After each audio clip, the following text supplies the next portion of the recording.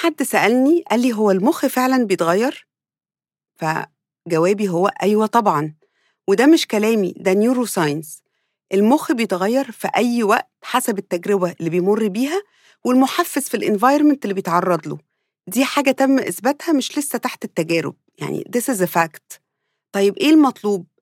المطلوب إن بلاش مصادرنا تبقى مصدر واحد فقط. يعني اسألي كذا حد لو في تشالنج أولادك بيمروا بيه وكذا تخصص، واعملي أبحاثك. النهاردة عدم المعرفة هو اختيار شخصي، لأن المعلومات موجودة في كل حتة.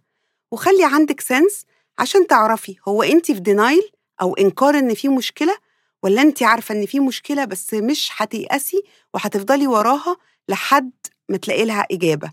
هتفضلي تسعي وتخبطي على كل باب لحد ما باب يفتح. لو عندك خطوة عايزة تمشيها for example مثلا من A ل B، ما تفكريش إن المسافة كبيرة، قسميها لخطوات، يعني A1 ل A2 وسليبريت، وخدي خطوة كمان وكمان. محدش عارف النتيجة إيه، النتيجة مش بتاعتنا. كل ما هتسعي هيتفتح لك باب، والنهاردة العلم كل يوم بيجد سبب جديد وطريقة وعلاج جديد. الكتب العلمية اللي من سنتين خلاص بقت قديمة وأوتديتد.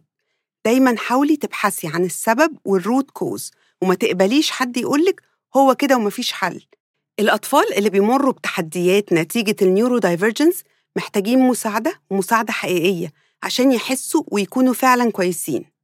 مش محتاجين إن هم يكونوا stigmatized بتشخيص وجسمهم يتملى بكيميكلز وسموم عشان مجرد تخدر الأعراض وما تعالجش السبب الرئيسي، وتتعب وتهد جسمهم على اللونج ران.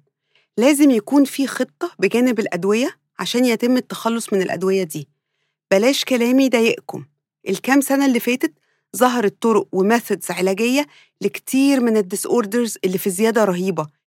العالم كله فيه زيادة في أعداد النيورو دايفرستي. الطريق مش سهل طبعاً أكيد، بس فيه راحة بعد التعب، وفيه جبر خاطر بعد الصبر، فيه فرحة بعد أيام طويلة تقيلة. إياكي واليأس، أوحش مشاعر في الدنيا ممكن تتملك منك. عمرها ما هتفتح لك طريق جديد، هيبقى الحل ساعات قدام عينيكي ومش هتشوفيه بسبب اليأس. اتعبي، ازهقي، عيطي، إنما تهربي وتيأسي لا، وألف لا. انتي رزق أولادك وخلي رزقهم واسع.